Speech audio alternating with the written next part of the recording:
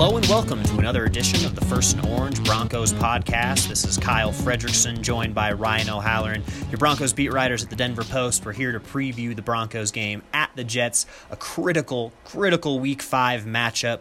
Ryan, let's just dive right into this. A must-win for so many reasons. What happens if the Broncos don't win? Let's just start there. There's a lot. They're going to be 2-4 because they'll be a significant underdog to the LA Rams. And then you're going on a short week to Arizona. Then what? I mean, if they lose to the Jets, what kind of Hail Marys can Vance Joseph call? Might he take over the play calling on defense full-time basis? That is his Hail Mary. He tried to fire the offensive coordinator last year with McCoy. That somehow bought him another year. But, if they lose this one, that means they've lost 3 in a row. I don't think they're going to lose because I think they realize what's at stake here. They played their guts out, cliche, but they came up short against Kansas City. We're going to find out pretty early on Sunday whether this team has forgot about that game and focused on the current task. And so before we sort of get into looking at the Jets specifically, let's keep kind of the magnifying glass on these Broncos and Vance Joseph. I thought he had some interesting comments this week about the play calling. We could sort of look at even both sides of the ball. Offensively, Royce Freeman saying that he needs to get more carries. Defensively, I think late in that game, the Broncos didn't blitz on that big, long 3rd and 20, and then they got in a position where they got huge chunk yardage with the Chiefs, and they're able to convert there. Interesting comments as well. What do you make of sort of the play calling on this team and Vance's role in it maybe moving forward? Start on offense. I'll defend Bill Musgrave in one respect. In the second half, they didn't have the ball a lot. In the last drive, you're going to throw anyways. Where Royce Freeman is, if he's the hot hand, you got to play it. As you point out in your story, he would go stretches without touching the football, even though the Broncos were getting first downs. Run him a lot on 1st and 10 because this rushing team is top 5 in the league in 1st and 10 run yards. So take advantage of that. Sets up some second and shorts, which you can then take some shots. Defensively, Vance was asked about his involvement. He stumbled around it. Let's face it. It wasn't the best answer. And I'll have this online on DenverPost.com. He said everybody's involved. Bill Kohler, Reggie Herring, Joe Woods, the coordinator. He should have said, I'm the head coach. I have a right to overrule, and I'm involved in everything. It's my football team. That's what he should have said. Instead, he gave the impression that there are too many cooks in the kitchen. And now you realize why the plays are sometimes late getting in. Right. Some people ignored it. I thought it was a pretty telling comment, and I wrote it accordingly. Absolutely. So, last thing, 2nd and 30. Forgot all about that. I touched on that. Examine that. That was a little bit of some flack on Twitter, fans saying, "Hey, you can't play man coverage there. You got to be able to get these guys in zones." What do you make of that? Well, they were quoting Jason Witten and Booger McFarland during the telecast because they were both critical of the play call on 2nd and 30. Chiefs got 23 yards on that. If you're playing man against a guy like Mahomes, you got to on that kind of play, guard the stick a little bit. I would have played zone coverage, so you would have kept the guy on because it's going to be a long developing play. Justin Simmons bit on a juke move on inside. The receiver cut back outside, made the catch. That set up the 3rd and 7 conversion and then winning touchdown.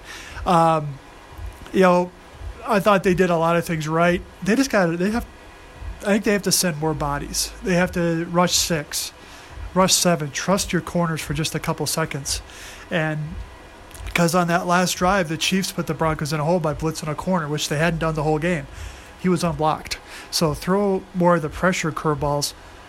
Von Miller's got to pick it up. Right. I mean, I'll be criticized for saying that and writing that. He's played 102 snaps over the last 2 games. He has 6 factor plays, which means pressures, tackles around the football. This guy had 3 sacks in week 1. He has 1 since then. Is he fighting a thigh injury? Maybe. But they've managed his playing time to keep him fresh for the end of the season. Well, they should keep him fresh for the end of these games. I think this is a chance going against the Jets tackles for Vaughn to maybe get out of his mini slump. What do you make of this Jets offense with Darnold at the helm? He's a rookie, so he's been up and down. I think 4 touchdowns, 5 interceptions. Not surrounded by the greatest talent either. I mean, is this an offense that has potential this year to be great, or is it going to be a work in progress? Yeah, they're going to be working on it, and they're probably going to have a new head coach next year because Todd Bowles is under, some kind of fire as well. With Darnold, I think it's the right decision to play him right away because that's the only way to get better in this league. Patrick Mahomes is an outlier, but he's in a different situation. He's on a team that was built to win now. With Darnold, he held the ball a lot against Cleveland. It looks like he threw quicker against the Jaguars, but if they can't run it with Corral and Powell, Broncos get Darnold into a 3rd and long. That's how you break your takeaway drought.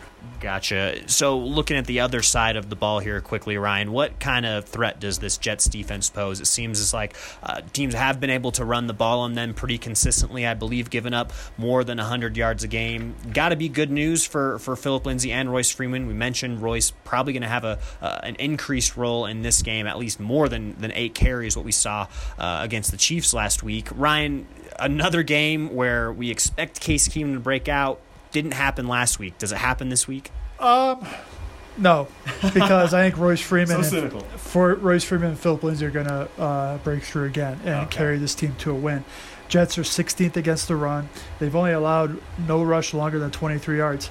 But that's not what the Broncos need. They need to keep getting those 10, 12, 14, 8, 7-yard runs to set up some opportunities for Keenum downfield and play action. So having a plan and a commitment to Freeman and Lindsay is great, but you have to make first downs to keep the ball to run it. You can't be in 3rd and long like this team was consistently against Kansas City because they're so terrible on first down. So I think this is a big week. These guys are 4 games in. I don't count them as rookies. You trust them to play in week 1. Trust them now to carry your offense. And so we'll sort of wrap it up on that note. We'll analyze one more thing to bounce off of what you just said there. We're 4 games in, Ryan. This week you're also sort of taking a look across the AFC West to sort of get a pulse of this division. The Broncos not in the spot they'd like to be in, but based on how the rest of the division has played out to this point, is there optimism that the conference championship is still in sight? Should the wild card be sort of the goal at this point? Is it too early to say that?